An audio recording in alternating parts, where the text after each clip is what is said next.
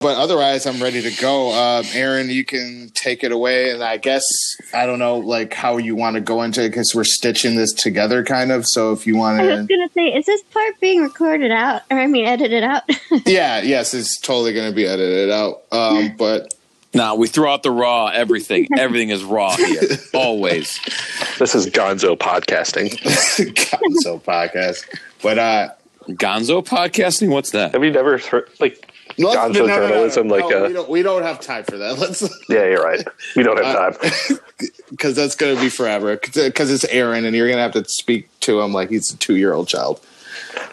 I am not a 2-year-old child. I am just interested. I've never heard of these things before. Just watch Fear and Loathing a lot. I spend half my time explaining things to people. I know, which is what's so funny to me about it. I'm good at explaining things, not being explained to. All right. Fuck it. We'll do it live. All right, guys. Welcome back to the Chicago Film Scene Podcast. My name is Aaron, and we have got a full podcast today. Let's just actually honestly do a quick whip around. Let's start with Juan. Juan and the only. I'm here, back again. What's up? In addition, we got Joe as well, as we typically do. Yeah, I'm always here. You can't get rid of me that easily. I've tried. We've got Danny as well, a CFS veteran. What's going on, guys?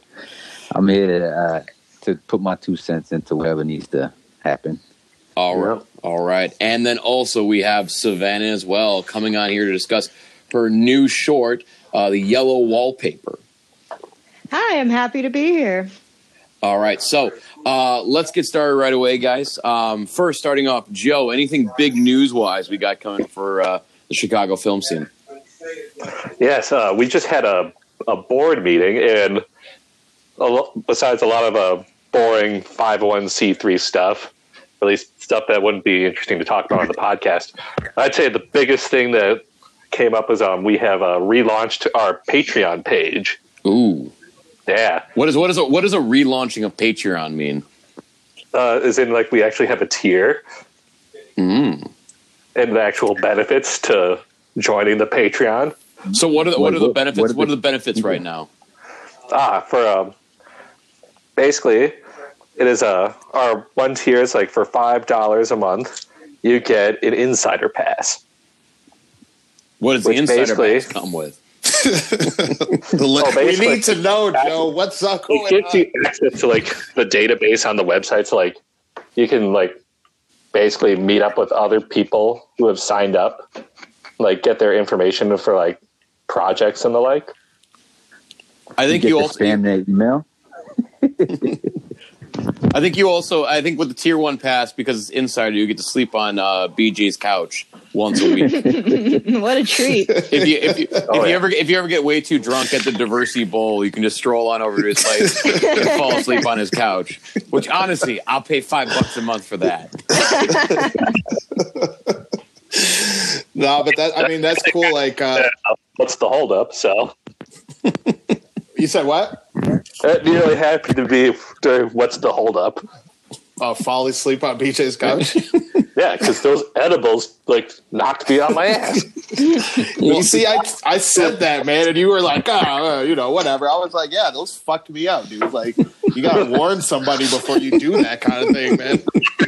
I was like, Joe dosed me. What the hell is this about? Joe is just straight up tranquilizing people in the entire podcast. We don't have your like horse-like tolerance, Joe. We can't handle that stuff. Fair enough. So Patreon, though, like I've actually never, I don't think I've ever contributed to a Patreon. And it's been around a long time, but that's cool that CFS has one going in, and hopefully we can like get some perks that or yeah, and it's definitely going to be something that will like evolve with time. Sounds good. And so besides that, what were you saying? The other big thing is Yellow Wallpaper. Yes. So we have Danny, who I believe, Danny, you were the DP for this project. Yes, I was. And we have Vanna, and this was your vision, correct? Yeah, it was adapted from a short story, and I figured that I could do it on a very extremely low budget, so that's how it happened. I'm a big fan of horror, Oh yeah. yeah. So, and then Danny too, and he was recommending me a lot of movies to check into that were weird and had awesome shots in them, and so we were just trying to come up with this weirdest, most scariest thing that we could do with no money. And well, we'll see how you guys will get to see how we did next month. The idea is to screen it at the Arrogant Bar. Well, so a couple questions along with that. So you said this came from like a short horror story as well. What collection did this come from? There's this book, and it has some general title. I forget what it is. It's like scary stories, like I don't know, some just a collection of scary stories that were like, want to say around like the 1800s and stuff. And this was it by Robert W. Chambers? Because it sounds like something he would write. Oh, or no, am I just thinking The King in Yellow? You're thinking of The King in Yellow, which is on my list to read. But fantastic short story collection, all public domain, by the way. Yes, that's it. And that's another thing is like I Googled what was public domain, and I found that story was a part of it. Oh, I found the book. It's called The Best Ghost Stories Ever. And it was like a Scholastic book. I don't know if you guys remember that in school. Oh, hell yeah. Yeah, so I picked this up as a little kid. And the thing is like, it's like old writing. So I remember picking it up, just getting off of Harry Potter and going, oh, I have no idea what this all means, with all these like archaic words. But I could understand it now, but it's still, old fashioned. And we put a modern twist to it. The original story was written by this woman, Charlotte Gilman. She wrote it in like kind of a diary entry form, and it was about a woman who has been depressed, and her husband's taking care of her in this little vacation home, this Victorian home. He is her psychologist, and he doesn't understand what's wrong with her, and nobody else does, not even her. And so she sort of, she basically doesn't get to be heard and she's trapped. So in the story, she gets obsessed with this yellow wallpaper. She starts to see things in it. And, well, you'll find out what happens, I guess, in the film. Or if you know the story, you know what happens. But so I looked at it and I was like, well, I got a room. I could totally make into a bedroom. And I also didn't want to hire a lot of people like for the cast. I just really wanted to work with one room, one person, and see what kind of creepy stuff I could come up with. Best horror movies are created with constraints. Yeah, right? Yeah. So more or less the story's about any time that you move in with a significant other and you have to redecorate. Yeah, That's I guess you could look at it like, well, that's the funny thing is. It's a timeless tale. It's, in the story, right, her husband's a psychologist, and so he's not doing he means well, but he doesn't understand, and I don't think at the time a lot of people understood depression. And so she, but making that a modern story, I wanted to take away the guy in it. 'Cause I don't want the viewers to blame anybody for her captivity. I wanted to leave it ambiguous. Because I don't want anyone to watch it and be like, well, that guy sucks. 'Cause the story isn't necessarily that, right? She's just, she's lost, she's confused, and yet everybody around her is telling her that it's okay. All you need to do is rest. All you need to do is sleep. But that's not working for her, and nobody else has a solution for her, not even her doctor husband. So, and in the story, he's not a bad guy. So I just didn't want to. I felt like if I did have a guy in it, I'd have to give him some like more of a role in the story, and I really just wanted to focus on her and her insanity, with this wallpaper. Interesting. And Danny, you shot this. What was the process like for you? And what were you thinking going into that? I actually met Savannah, just started talking about movies we liked, and she told me she had a script in that horror genre, because at first I was just like, oh, this would be cool fucking to shoot, and I've never shot horror before. But once I got the story, I started reading the script, and I was like, this sounds pretty interesting. So me and her just started talking more about depression and how we can kind of like shoot this on such a small budget. So that's kind of the beginning of everything. Gotcha. Did you draw any inspiration from anything else that you've seen while you were doing this? Like, I know, like, I was watching The Exorcist, Ooh, good one. and I don't know. I'm sure you guys seen that movie before, but I haven't seen it in 15, 20 years. That movie, and I got a chance to see it again. It wasn't as scary as it was when I was a kid, though, anymore. And then also the movie called The Marling, which is a Korean movie. It's also like a horror. Well, yeah, I mean, the interesting thing also with The Exorcist, I was actually, weird enough you bring that up, I was talking to my parents about that before, and my mom was alive when, like, it first came out, and she went to go see it as a kid, and she was like, you got to understand, like, this movie, when it came out, like, the effects that they were using were way beyond what existed at the time, and it legitimately just freaked everyone out. So we look back at it and laugh, but I mean, it was a hallmark film for horror development and horror technology that was being used at the time. Yeah, there's keeps getting brought up. It's like one of the greatest horror movies of all time. Yeah. So, well, then going back into it, for either Savannah or Danny, was there something that when you were shooting this that was like anything that was really difficult or any unforeseen problems that you saw? I mean, that happened while you guys were on the shoot that you had to kind of problem solve around? We both probably got a story or two. I'll let her go first. Oh yeah, I know that personally. Because this was a very small crew with no budget, I know I should have definitely gotten more help. I played the ghost in the story, and there was a couple of times I didn't get to see the shots that I was in, and also I feel like I could have tweaked it a bit better with like my makeup and whatever, and you know, with a budget, you definitely want a makeup person on there, and so that was a problem trying to make it real. We did come up with a workaround.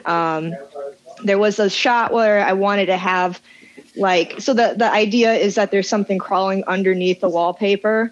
And so I wanted to get a shot of fingers, just random fingers coming out from under the wallpaper and sliding back in. But Danny had this great idea of doing it differently and more accessibly. Like it was accessible the way that we could do it. Because before it was like, all right, how do we do these walls behind her and do this effect with the fingers?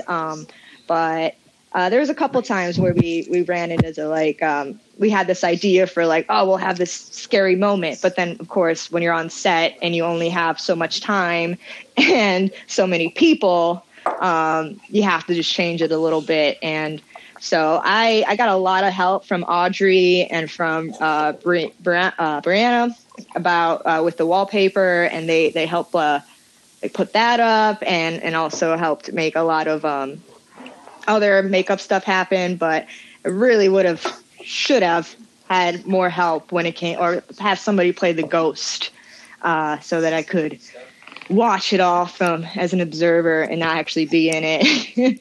I'm also not a fan of seeing myself act, but in this case you didn't see my face, so I was totally all right with that. But still, need to learn how to give or get other people to work on these things. Danny, did you have anything? Yeah, this was also another project where to do some special effects.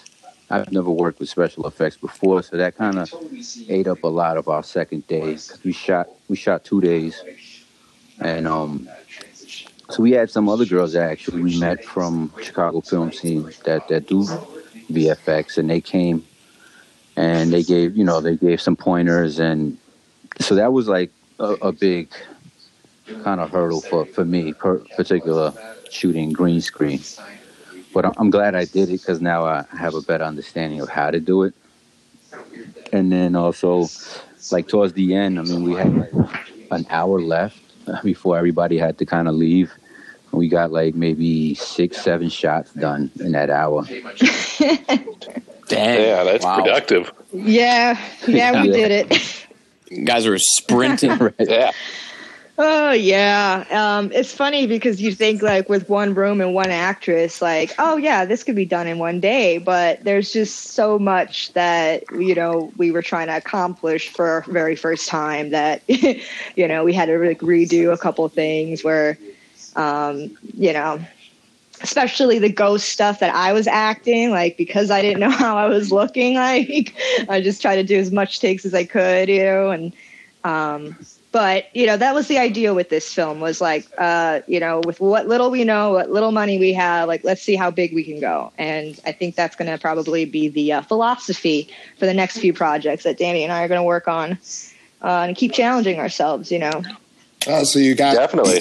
You guys got a little team going on right now. I like that. I think, I keep telling Danny, I'm eyeing him for all my other projects because I just think we have good communication. It's so important. Obviously, you guys like, why not get work the collaboration angle. See, look at the CFS podcast. We're over here. You heard it here first. So when they're lifting up their Oscars one day, we could be like, "Hey, we were on this shit way before all you guys were." So like we do this. Cool. Yeah, for sure. I mean, we got another project going. It's not going to be a horror this time. It's going to be a little much lighter. The idea is to do comedy. But to all the filmmakers out there that have no money, I mean, use what you got. Like I have an office that I work at.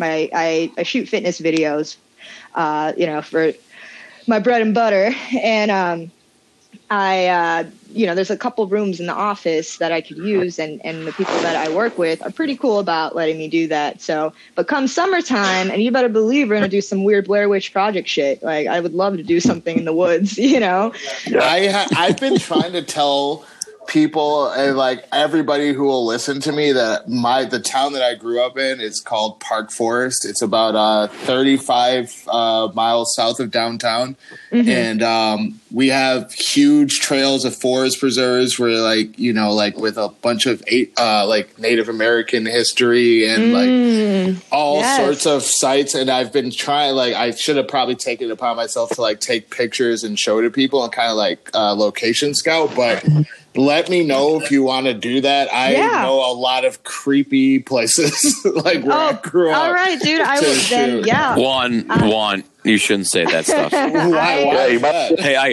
know a lot of real creepy places that hang out there waiting for people to show. Wait, what are you doing? Are you sure you just do the podcast thing or you got a weird hobby on the side? There's a bridge I really like going to and I wait under it. You know what's funny? While you're what bodies? There is actually a bridge where we used to go when we were 16, 17, and we'd smoke weed and we'd get a 24 pack and we used to go out there and it was a haunted spot. And there's also Bachelor's Grove. I don't know if anybody's ever heard of Bachelor's Grove. Yeah, I've heard. Yeah, that's right by where I grew up too. Resurrection Mary, the ghost. Yeah. Okay. Is this the one with the haunted cemetery where people get all types of weird ghost photos? Yeah, there's all sorts of random. So it's supposed to be where Al Capone buried a lot of bodies, blah blah blah blah. Wow. There's sounds like a great story, man. Yeah, there's a ton of stuff abandoned theaters and stuff because my town went to shit. So there's nothing there. So there's a lot of open spaces that literally people be down there. Yeah, I keep telling people, let me know, we can make a field trip out of it. For sure. Let's go location scout. Let's do it. Yeah. I'm still just imagining Juan being a high bridge troll asking people rhymes and riddles to cross. Oh, yeah. Oh, that's what we could shoot. Juan, do you want to act? Nobody will let me, but I will. We'll get you some prosthetic moles and little, lumps and things, make you a real troll-like. I think it'd be little he's halfway between a riddle and on the head with a mallet, Looney Tunes style. You guys, He gets halfway through a riddle and forgets what it is, and then just like wanders off and gets a bunch of snacks. Yeah. Speaking of shoestring budgets, like fuck the makeup and stuff. Like you just holler at me like the Thursday after the meetup, and when I wake up and just shoot me like that, I look frightening enough as it is. Absolutely, yeah. I'd love to check it out though, that location, and yeah, probably write something where you play a troll. That would be great. I think we could do that. I'm down. That turnaround. I am so down. Yeah, that'd be okay. Cool.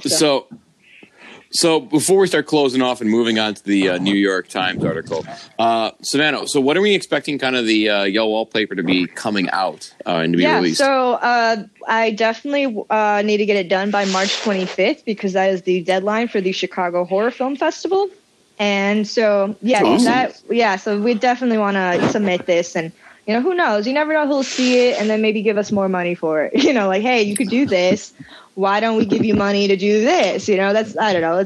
Let's hope, right? There's somebody out there just waiting to give filmmakers like us money. It's the dream. Yeah. And so, I'm guessing that we'll probably be working up until that deadline. So that Wednesday before the 25th or after will probably be when we screen it at the Arrogant Frog, and it will be on Wednesday, and I will make more of a post about it for sure. So I will bring the popcorn.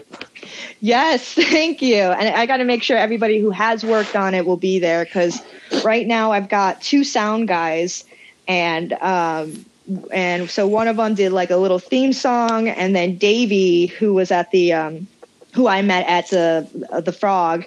And I know he's on Discord, Davey Walker. He sent me this amazing track. It's so eerie. It's spooky. I love it. But I have to kind of figure out where to put everything. And I'm like, oh, this is way over my head. I know how to edit. I know how to do most things. But with sound design, it's an art. It's the reason why there's, only like people who only do that, right? So my problem is I like to try to do everything, and I'm stretching myself out thin sometimes, but luckily Danny right now is coloring the film, and I've sort of synced up most of the music and stuff to it. So it will be ready next month, and it will, man, I wish I was more sure about what day it is, since this, let's see, the 25th. Hey, it's your movie. You're editing. You take your time. Finish it when you finish. Let's say March 18th is when we're going to screen it. You heard it here first. So those who are listening, premiere. Come to the Arrogant Frog. Watch my movie. There won't be speeches. Throw things at me afterwards if you didn't like it. I want full honesty. Like you gotta be real with us. Maybe at first, soften us up a bit and say what you liked about it. But then like buy you a couple drinks. Get us a little lubricated, then so we can handle the news. Yeah. There we go. Fair Absolutely. enough. Well, first off, I want to say thank you, Savannah, for coming out and talking about the Yellow Wallpaper. Yeah, no, thank you for inviting me and Danny. We're happy to talk about. This is pretty cool. Yeah, this is great what you guys are doing. This is important work. You're doing the Lord's work right here. Yeah. But tell everybody where they can find your other stuff, what are your socials, if you want to plug all that and everything like that. Well, my Instagram is Vanna Sparrow, VANNA SPARROW, and I got nothing else to really offer. I have no website or anything. I'm very, very new at this. But you can reach out to me there or catch me at, the meetups at Arrogant Frog. But, once I get a website going, I'll be sure to make sure everybody knows about it. For sure. Yeah. Danny, are you hanging with us, or are you about to hop off too? Yeah, what do you? I'll hang out for a little bit. All right, cool. Yeah, I'm gonna hang out for a little bit. All right, cool. With that being said, I think we're going to say goodbye to Savannah, and thank you for having us, or thank you for coming on our show, for sure. Yeah, thank you guys for having me, and let me know if you ever need me to come back again. I'm happy to do it, especially from the comfort of my own home. So wait, all you guys are going to talk about the Brit Marling op-ed, and not one woman's going to be on this? No, this is you see. I This mean, is where the magic of editing comes in because yes, when Kristen. you get off, I'm waiting for Kristen to get on. Yeah, she's It's Okay, definitely good. not going to be all guys. And actually, waiting for the go ahead. And Audrey as well. Good. Okay, great. okay, cool. I'm just messing with you guys. I was hoping it's just going to be all men because I feel like that's the best way to discuss this article. I mean, that's the Hollywood way. Yeah. That's the government. If it works for the Well, it's changing. I think we're all seeing that now. Even at the meetups, there are more women that show up. When I went to film school, I can count on one hand how many girls were there. But I believe it's changing now, especially with people like Brit Marling, who's doing great stuff. So, diversity and gender equality equals better stories and better projects in particular. So, I mean, we got to do this. I think so. I mean, it's a fact, in my opinion. We grew up on TV. We've seen what's out there. Like, we need more representation of like the world that we know. Absolutely. So, yeah. Okay. Well, thank you for having me on. I'm going to get off, eat some food, but I wish I could be a part of this next bit, but I got to go. So thanks again, guys. Thanks for being here. Thank you. All right. Bye-bye. Bye. Take care. I guess while Joe's trying to... Oh, look at that timing. Speak of the devil. Hello. Speak of the devil, she comes in with that sweet voice, like, "Hi, I'm the devil." Just trying to get all of my cold coughing out. Hey guys, I gotta go. Okay, it's cool, Danny. We'll catch you later, buddy. Yeah, we'll catch up next time. I'll see you guys tomorrow. All right. Take care, brother. All right, bye. All right, so we got Joe, Aaron, and Kristen on. So we just don't know about Audrey. Let's give her a minute or so. Yeah, let's give her a couple minutes, and if not, we'll just move on forward. I just don't want to have three men and the devil talking about this. You can't say that. I was responding to the phrase, not the. Hi guys, my name is Kristen, otherwise known as the devil. I mean, Simpsons did it with Flanders. Is this Audrey on the line? Hi, this is Audrey. Hello, Audrey. How are you doing? Good. Who is that? That's Juan. Oh. You are on the line with Aaron, Joseph, and Kristen the Devil McCabe. Hi. Be careful what you respond to.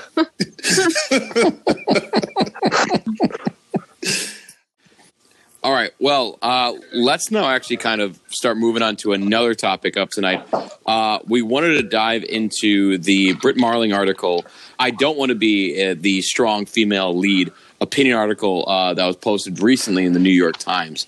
This is the article that we promised last episode that we would talk about in full. Oh, yeah. For those who will be listening. So, with that being said, we have a quick change up that's actually occurring on the panel right now. Juan, Joe, and myself are still here, but we have actually two new individuals stepping up on the mic right now. Would you care to introduce yourself? I can go. I'm Kristen. This is my second podcast, and I am an actor with passion profession, and then I throw some marketing talk in here and there, so don't be surprised if it comes up. Well, good to have you back, Kristen. Thank you. And we have Audrey on. Hello. My name is Audrey. I am a motion graphics designer. So I'm more on the post-production side of things. It's my first podcast recording. It's great to have you guys on. All right. So, who would like to actually kind of dive into with the overview of what this article is discussing and dives into? Joe, would you give us the rundown for the people who may have not read it? All right. Well, the central thesis of this article is how basically the strong, empowered female role that has basically started springing up in Hollywood recently is while a better role for women than what has typically been seen since any kind of storytelling has ever existed, more or less. The strong, empowered female, in the opinion of Brit Marling, is still has its faults in that it is she basically describes the strong female lead as essentially a man and a woman acting masculine. Sorry for stumbling over everything. No, you're good. I think I've read it twice now, and there was other things that were raised. I think that was one of the standout ones, and also it's the main crux of the article, and also violence being, them kind of, I guess, strong female leads, their character arc ending violently, and other things of that nature. But yeah, and also the masculine nature of storytelling in general. That was really interesting to me. But okay, so where do we want to start off with this one? I would like Audrey. You're new, so you go. Yeah. I don't know. I think there's a lot to unpack with that article. I do agree with a lot of what she said in it.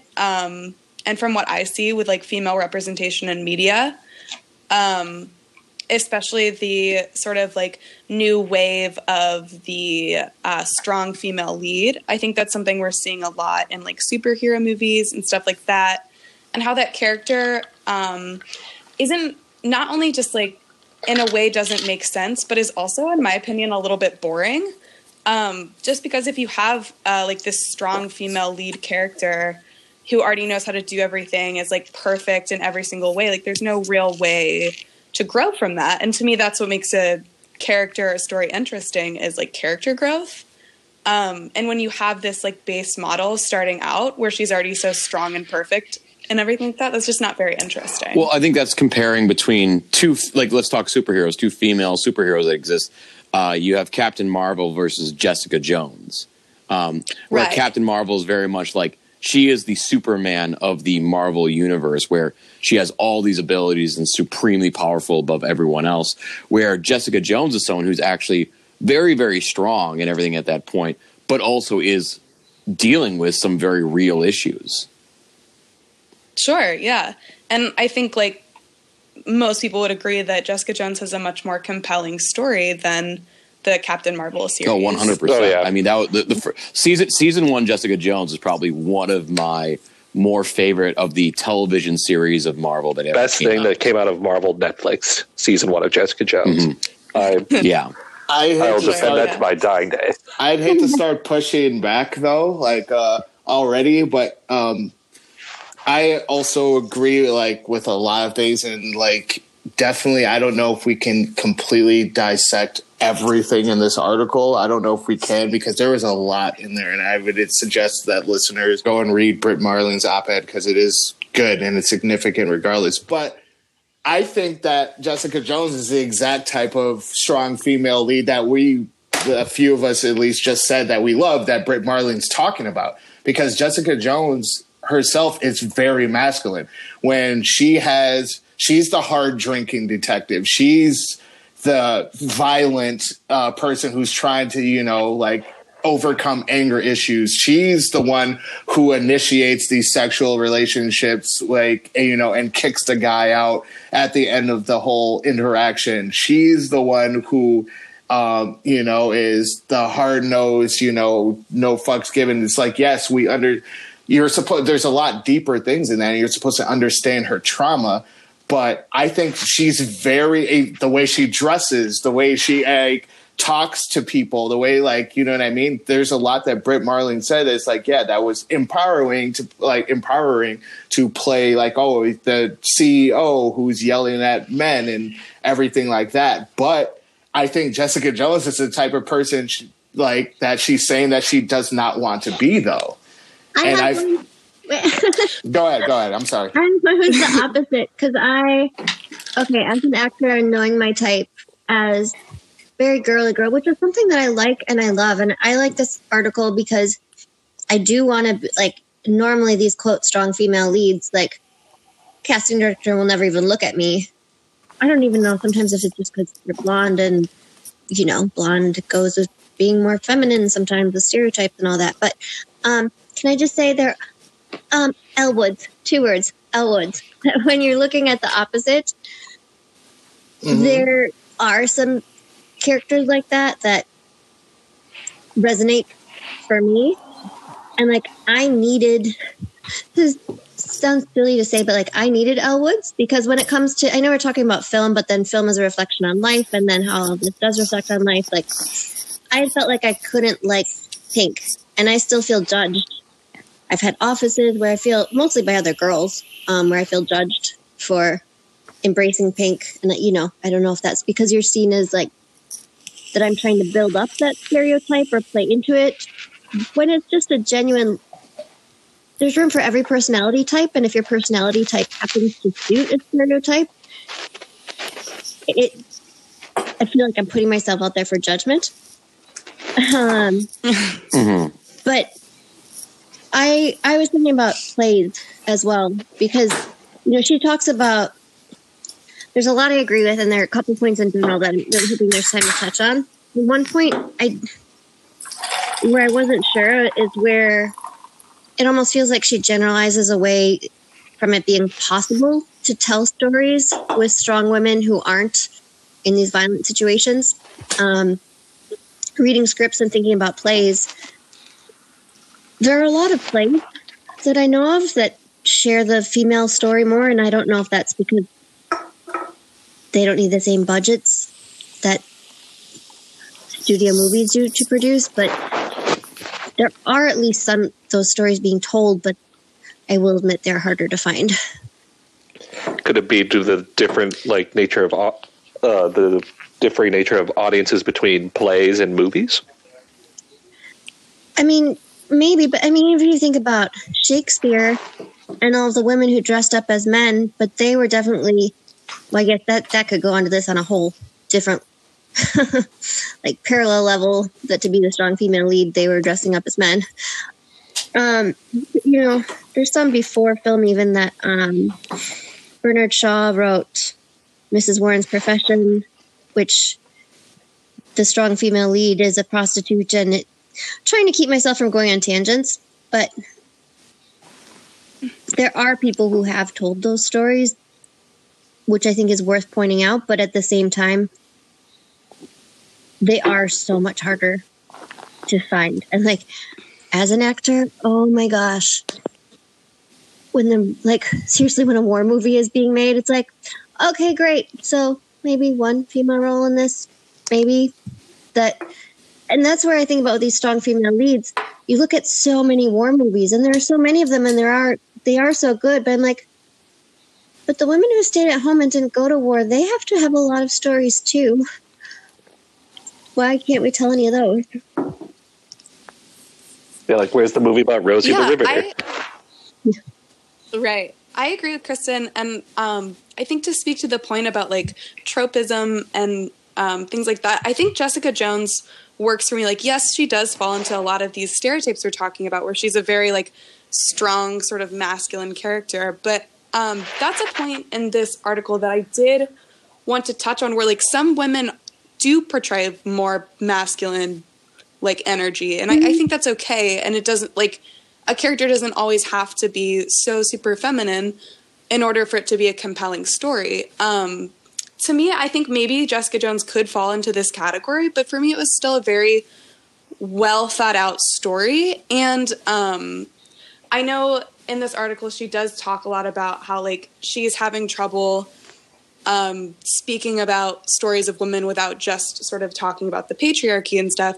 And I think this is what Kristen was getting at. Where like, more succinctly. To me, it's very hard, in my opinion, to even tell a story about being a woman without addressing the patriarchy, without in some ways sort of like having that influence you. So I don't know. I don't know how I feel about that point in her article of like, you can't have a story told that's like purely feminine in a way, like even going down to like story structure and stuff. Like I think there's a lot of like really intelligent thought there, but I don't think there's anything wrong with having a story that is about like, especially in the Jessica Jones story, that is about a woman whose life has just been completely, literally controlled by a male role, and her rebelling against that in a very violent way. To me, that still isn't masculine, because it is so much about her like reclaiming herself. And to me, that's a feminist story. I also think the point of Elle Woods is like one of the most cathartic characters to me as well. I don't identify like super, super feminine. Like I do love pink and stuff like that, but like I do, and myself, like how this article says, like I tend to dress a little bit more masculine, so I do get respect from people. Like I'll wear a blazer on days where I'm going to do like a speech or like an interview or something, because I know that like having broader shoulders is going to make me more respected. And Elle Woods is such like a contradiction to that it's really refreshing. And like, I know it does sound like a little bit stupid to be like, oh, Elle Woods is like one of the most cathartic characters for me, but like genuinely she is. Like the fact that she like loves pink but gets into law school is very cool. And because I honestly, like, I embraced Elle Woods at a young enough age, and this is where, again, I try not to move too far away from film, but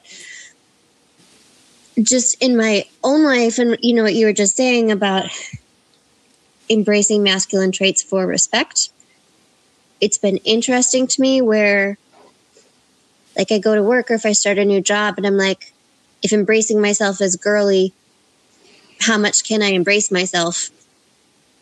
Right. Because, yeah.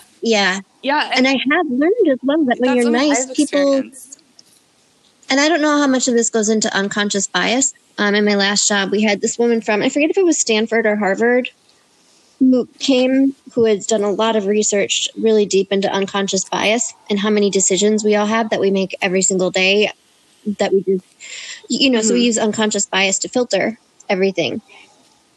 I don't know how much is unconscious bias versus stereotype. And then when it comes to storytelling and ads, because this is the marketing side that marketers, whether they actually do it or not, are all trying to tell stories. The number of times they're casting for the mom is in her like mid-20s, and then the kids will be 8, 10, 12. It's like, so she had him when she was 13. When you talk about Elle Woods, I think the most recent example of that for me, just from like storytelling, is like, I don't know if you watch The Marvelous Miss Maisel. Like Midge Maisel is that kind of character to me. I mean, and I think about, like, have you seen that? Has anybody watched that besides me? I watched the pilot episode way back when. Yeah, I think I maybe have seen one episode. Like, it's been on my watch list, and I was actually thinking about her and that character as we were talking, but because I haven't seen it, I was like, I don't know if she's actually relevant or not, though. But that also is basically, I mean, it's no like spoiler or whatever. She goes through a divorce or whatever, and then she kind of goes off on a comedy career on her own when she was supporting her husband through a failed comedy career, and she ends up being more successful than him. And pretty much that's the basis of the show, is, making herself in this climate that was the 1960s in show business for a woman, and the expectations. But she's very much, like the, I guess, girly girl about it, and she makes no secret of that. And I think there's a great story there too. So it's like, to me, when I read this article, it almost felt that Brit Marling, I got what she was saying, but I felt like she ignored a lot of roles that didn't fall into what she was talking about. Like, I mean, we can talk about Viola Davis, like the characters that Ava DuVernay writes, you know what I mean? Like, there's so many. And one thing that I thought of too is Charlize Theron in Mad Max, which is one of my favorite movies that have come out, and I think it's actually like overlooked for the storytelling. That is very much a feminist story. I think it gets like kind of ignored because of all like, you know, the crashes and action and blah, blah, blah. And like, she's very much that like, yeah, like fighter.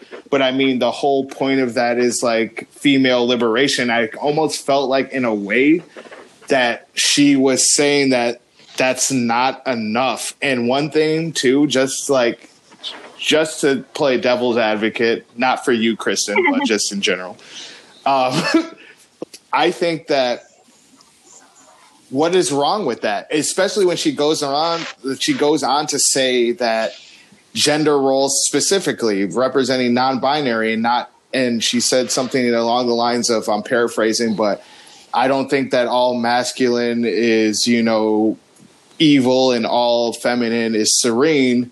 And we need to recognize things in between. So when she said that, I was like, then what are you talking about? Almost. I was almost like confused by that because I was like, well, then, yeah, not every man is completely masculine. There's no such thing. And not every woman is completely feminine. It's like there is in between. So it's like if you like we have both sides in us, all of us. So it kind of like, I don't know, kind of like diluted the whole thing for me. And I was kind of trying to find the point.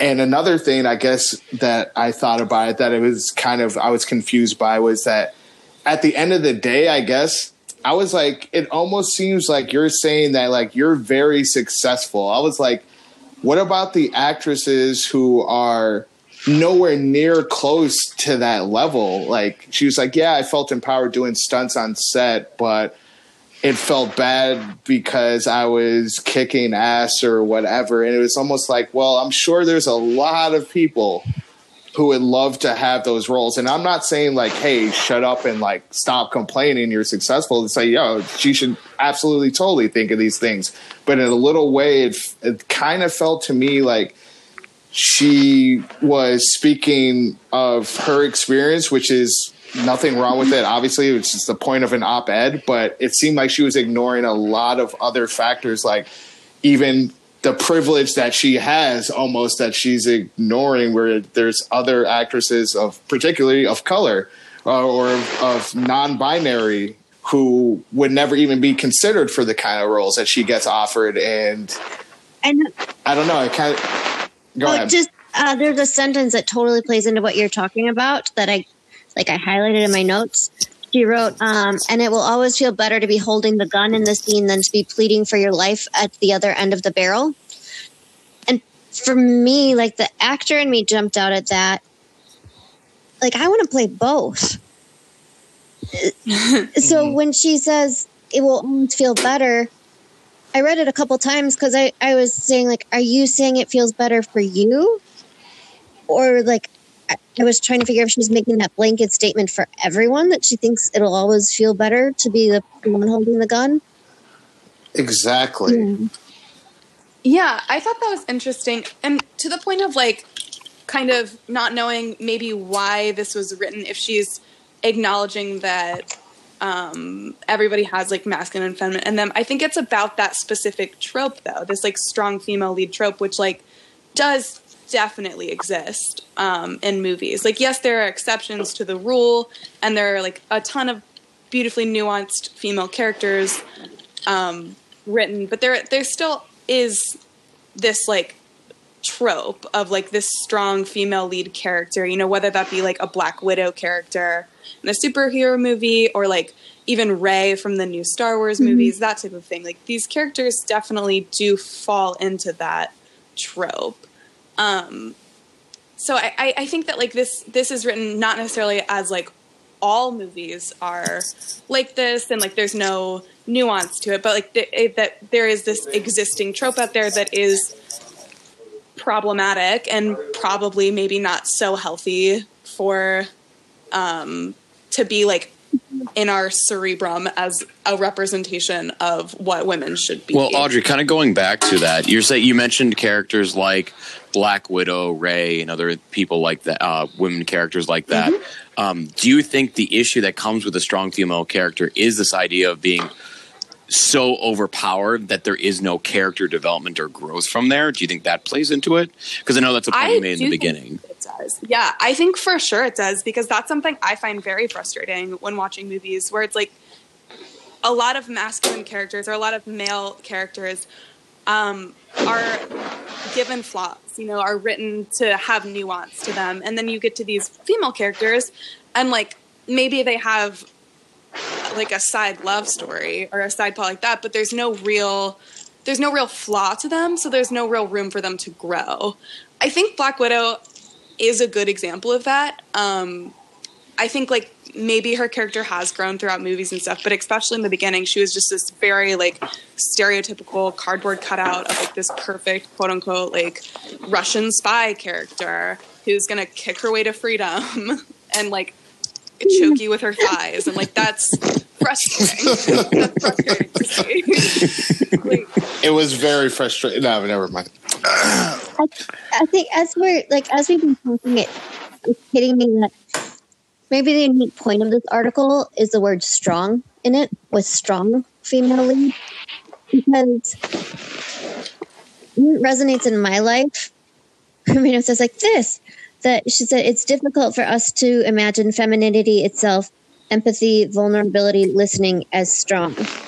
And that's something that made me go yes with this article, because that's where I found my voice is even usually a little more high pitched than this, but I'm sick and had the pink, and if I'm going to have a flower in my hair, like people don't do this at all. Or when you do become empathetic, or what people see as sensitive and things, people see that as not strong, and I'm like, no, I'm strong because I feel the pain and I still deal with it and still persist.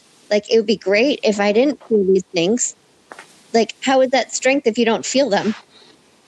Like, you're not having to feel it. So that was the point that I love when you're looking at strength, maybe, and that like these stereotypes that we do for strength to be masculine versus strength to be like with the fighting and stuff versus maybe. No. Yeah. I mean, that's really interesting you bring that up when you talk about like being empathetic as a strength, which I 100% agree with you. Yeah, definitely. Being able to be vulnerable. But typically whenever you say strong female lead, what is popping in my mind are these blockbusters, like the blockbuster movies. When we talk about Star Wars, we can talk about Black Widow, we can talk about Hunger Games, we can talk about all these things. So I think a great midpoint for you there, Aaron. Like, have you ever watched? Like, have any of you ever watched The Legend of Korra, the Avatar: The Last Airbender sequel series? Yeah. Especially the series finale, when she solves the crisis not through. Wait! I never finished that. Don't spoil that shit for me. Yeah, okay. I still gotta get to that. Well, I will say, like, I'm sorry to shit out of your like whole point, but like I really want to watch it still. I will say, like, the ending plays more in line with this article than like what you might expect, especially if you watch like the first season of the show, when she's like, I just want to punch things and like just fight. Interesting. But I think, you know what though, like, not to get so existential about it, I think maybe the problem is within that phrasing itself as strong. It's like, you know, there's other forms of strength, and I think that I can think of a million, you know, like male leading roles where it wasn't necessarily about like physicality or anything like that, that it was more just about finding the strength to, you know, overcome, you know, whatever circumstance they might be in. And I think when you describe strong female lead, like Aaron says, like that's what you think of. You think of like superhero stuff or like whatever. And I think like that term is used in the wrong way. Like a lead is a lead, and I think we need to get away from that strong female stuff in general. And I think that maybe we'd all have a better understanding, because like I said, like nothing about The Marvelous Miss Maisel, which is an amazing show and it's like brilliantly acted, is her punching her way through anything or anything like that. And it's like I can think of many other roles, like I said, where it's like that it doesn't fall into the category that Brit Marling is talking about. And I think, yes, I might, probably I think I can think of it, but maybe the average or other people can't think of roles like that. And it's getting better. I get it, but it's probably few and far between. But I don't know. I look at things, I guess, maybe a different way, that I'm like, I can think of a ton of characters Celie in The Color Purple. You know what I mean? I think of that as a strong female lead. You know what I mean? Yeah. But go ahead. I was going to say, I think part of what this article is talking about is redefining what we consider strong, because right now, strong obviously has a very physical connotation to it. But she's obviously talking about there's more nuance to that. Sometimes women are very strong in being empathetic, like we were talking about earlier, and stuff like that. So I think she's using this strong female lead as the trope. She's specifically calling out as this is kind of women don't necessarily have to be strong in this way. They can be strong in other ways, and that's why it's problematic that we have this trope going on. Because it almost feels like when we were when society was hey, maybe make more movies with women in them, directors were okay, so we'll just make male characters, but they're hot though. What if James Bond had boobs? It feels like a lot of these strong empowered women roles are just male screenwriters and directors I wonder what a strong empowered woman would be like, and they just think in masculine modalities. Right, yeah, and they're but she'll kill people with her thighs. And this is, sorry. I was gonna say, but I think that's that's part of what she's bringing up, is that we do need to redefine how we're seeing strong and represent it more in mainstream media, because we are getting just this such cookie cutter, physically strong, can punch you type character, which again, I don't think there's anything wrong with that. There just should be more maybe nuance to it. I find that when you were talking, like I said, there's some female playwrights coming up, and my favorite one, her name is Teresa. I don't know what's pronounced, Rebecca or Rebec. It's the problem with reading versus podcast. You have to guess pronunciation. But I read the intro to one of her collected plays, and she was talking about being a female playwright and how if she wrote the stories about women, the industry dismissed her. Yeah. And so then for a while, because when I was reading some of her plays, I'm like, come on, you're a woman. Why aren't you writing any parts for women? I need monologues, Yeah. And then I read the intro and I'm like, oh, that's why. For her to succeed as a playwright, she had to write, as a female, she had to write men's stories before she had enough success to write. I produced one of her plays that was 5 females and 2 men. Yay, woohoo. Actually representative of the audition room. What do you know?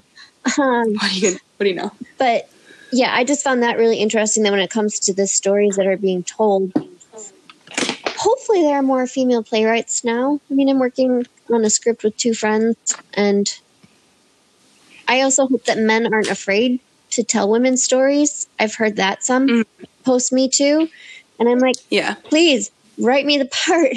Go for it. But talk to women and get feedback. You can still write it.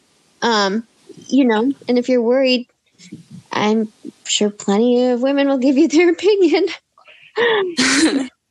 Oh yeah, that, when I wrote the script for Reboot, which was the superhero short that we made back in 2019, I'd say the best feedback I got was from Gail in pointing out stuff that I didn't think about. It's you might want to change a few things here, because the crux here is a man telling her what she's like. It's no, it's oh shit, I completely missed that. But thank you for that feedback.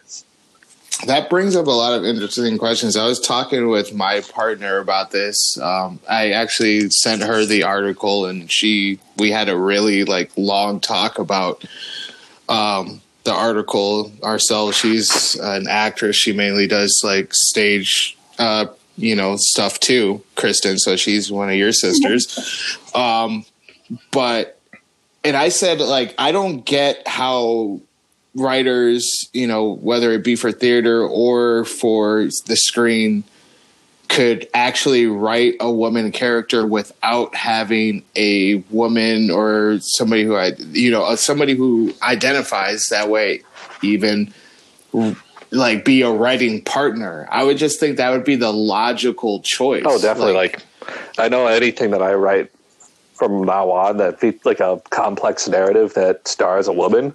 Like, I want to get feedback from women, right? So that way, how can you write for anything that you don't know without feedback in general? Like, I think that's like the whole thing. That might be it. Writing as a whole is like writing comes in you write in the editing and the rewriting.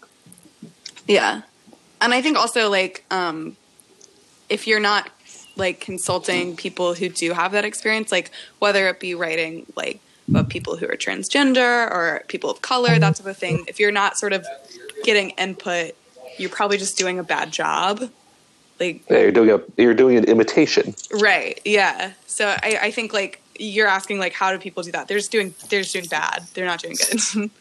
That's like I was trying to give the benefit of the doubt, and I was just like, yeah, that's true. It's like, how do you, like, what's wrong with like being like, hey, like, I am trying to tell a story about a woman, like, maybe I should get somebody who knows what that's like to be my writing partner. It's like, what's like, is it because they don't want to split the credit? Like, they want it all to themselves? Like there's this movie that I guess like is called Waves. It's on Amazon Prime, and I was like, I didn't hear anything about it, but I watched the trailer, and it's about a black suburban family, and about like a lot of like other things going on, like basically like a death in the family, and like the trials and tribulations they go through after that. And I found out at the end that it was written and directed by a white guy, and it was like, he said that it's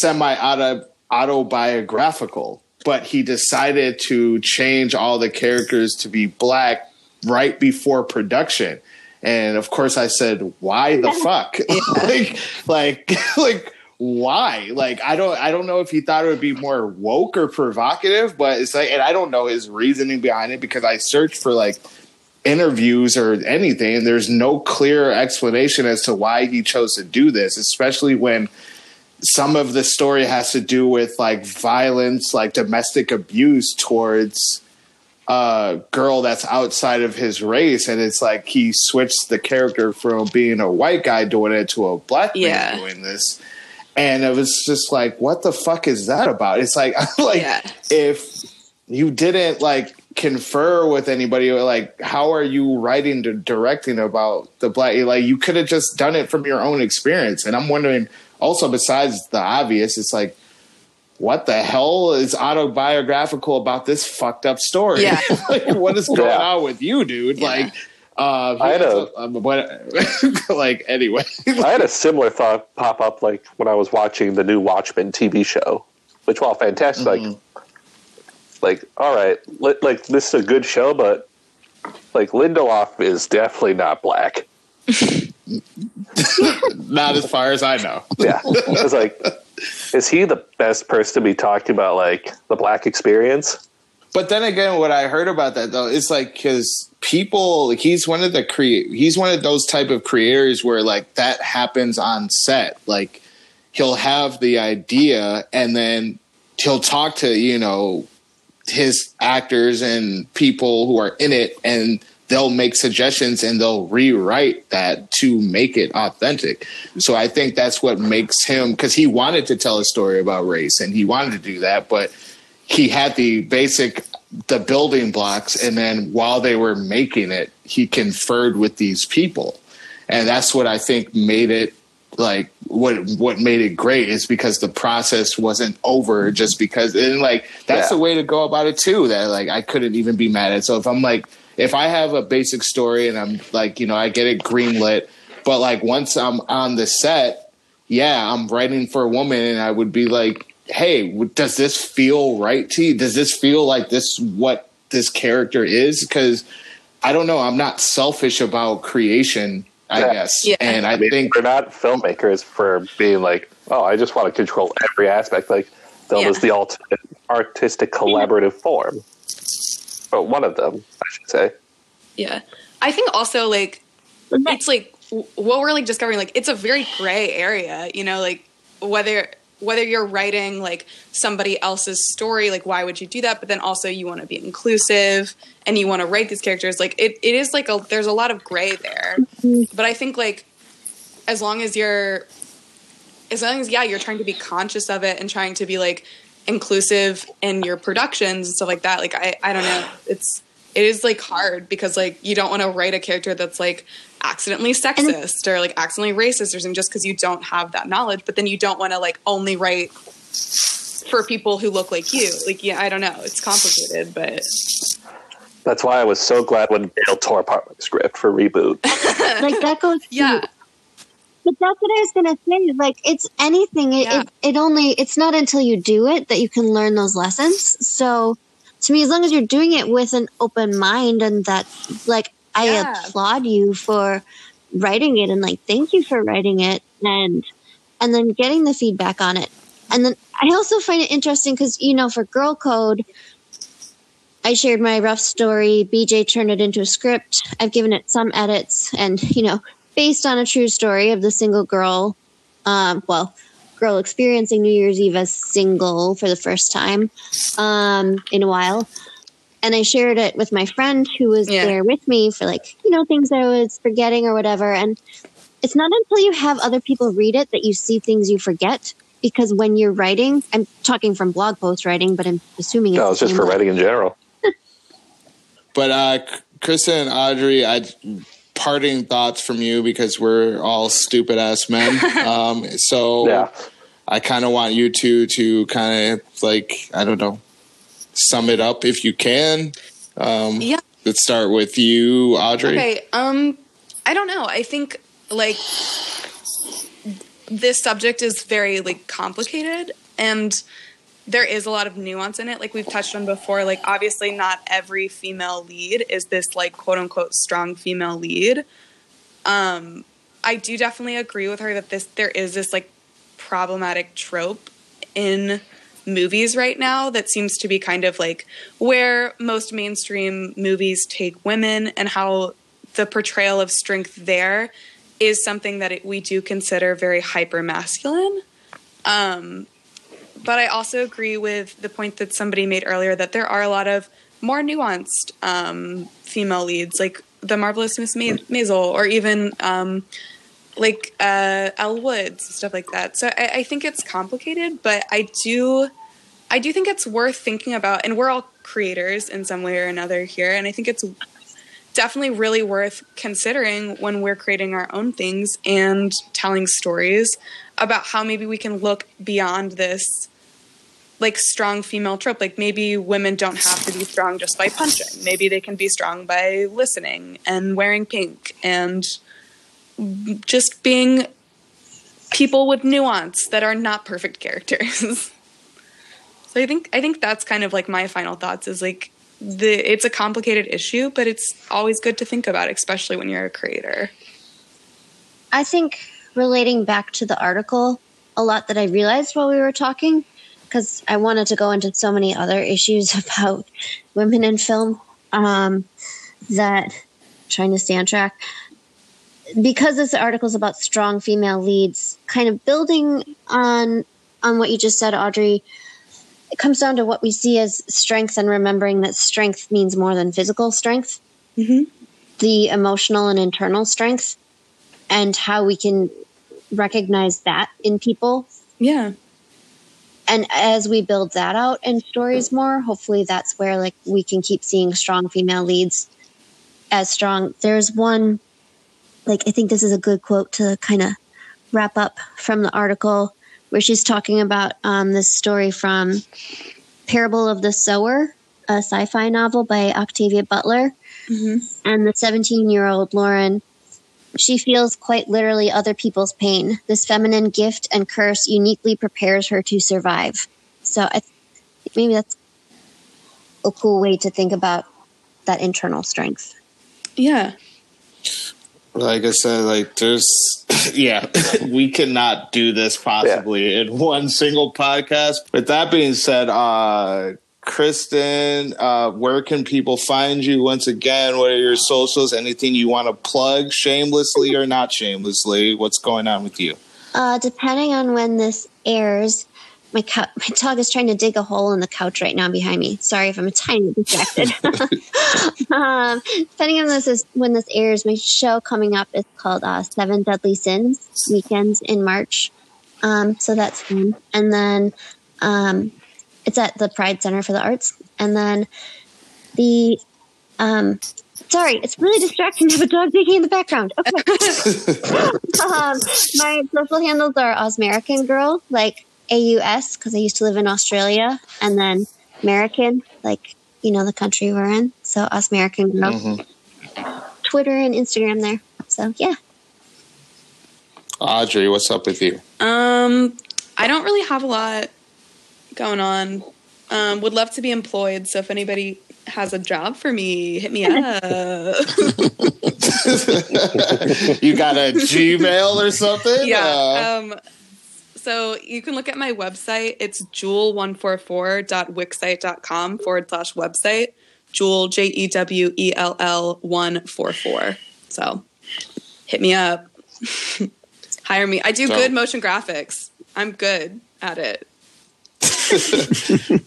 So is that like actually motion graphics? Is that like, so you do like animation kind of things? Okay. Yeah. I mean, I'll just say my resume. I used to work at Ohio State Athletics, and put stuff on the scoreboards. So. Oh, cool. So awesome. I actually probably need something. So I will hit you up about that on the side for sure. Definitely do. I will definitely do it. And I have a script idea that we could talk about. Yeah, anything. Bringing people together as always. Aaron, segue. Let me throw it back to you, sir. All right, you want me to close it out? Oh, yeah. Oh, let's close it out. All right, guys. It's been a great night. All the discussions we've been having, it's been really interesting. With that being said, a couple last-minute things. If you want to find more about the Chicago film scene, of course, you can find this on Spotify, SoundCloud, iTunes. And as well, you can always come meet us live in person. I'm not that pretty, but, it's still a fun time over at the Arrogant Frog every single Wednesday. Typically, we start getting there around between 7, 8-ish. So come swing on by, and we'd love to see you guys all there. Joe, you want to say goodnight? No. Yeah. Joe, what were you doing? Packing up. That sounded like someone who's scrambling to get their phone that was on speaker. Yes. It was packing up. Like, I have been recording at BJ since the recording started immediately after the board meeting. I didn't want to delay us, so. Okay. All right. But yeah. Anything for CFS? Yes, exactly. All right. Sounds great. You guys all have a good night. Take care. Bye. Bye. Bye.